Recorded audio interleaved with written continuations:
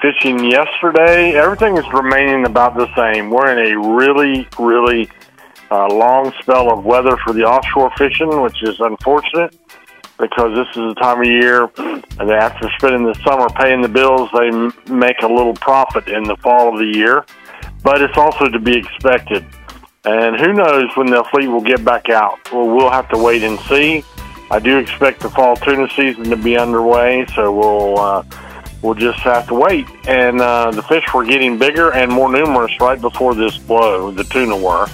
So we'll see about all that. But most of the action and most of the news is about the drum fishing.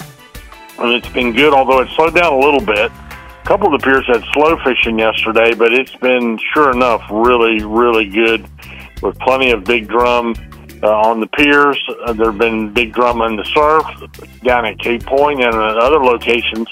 Been big drum around the inlets, and there's been big drum back in the Sound as well. So none of that is news, and we're glad to have it. They actually kind of like the rough weather.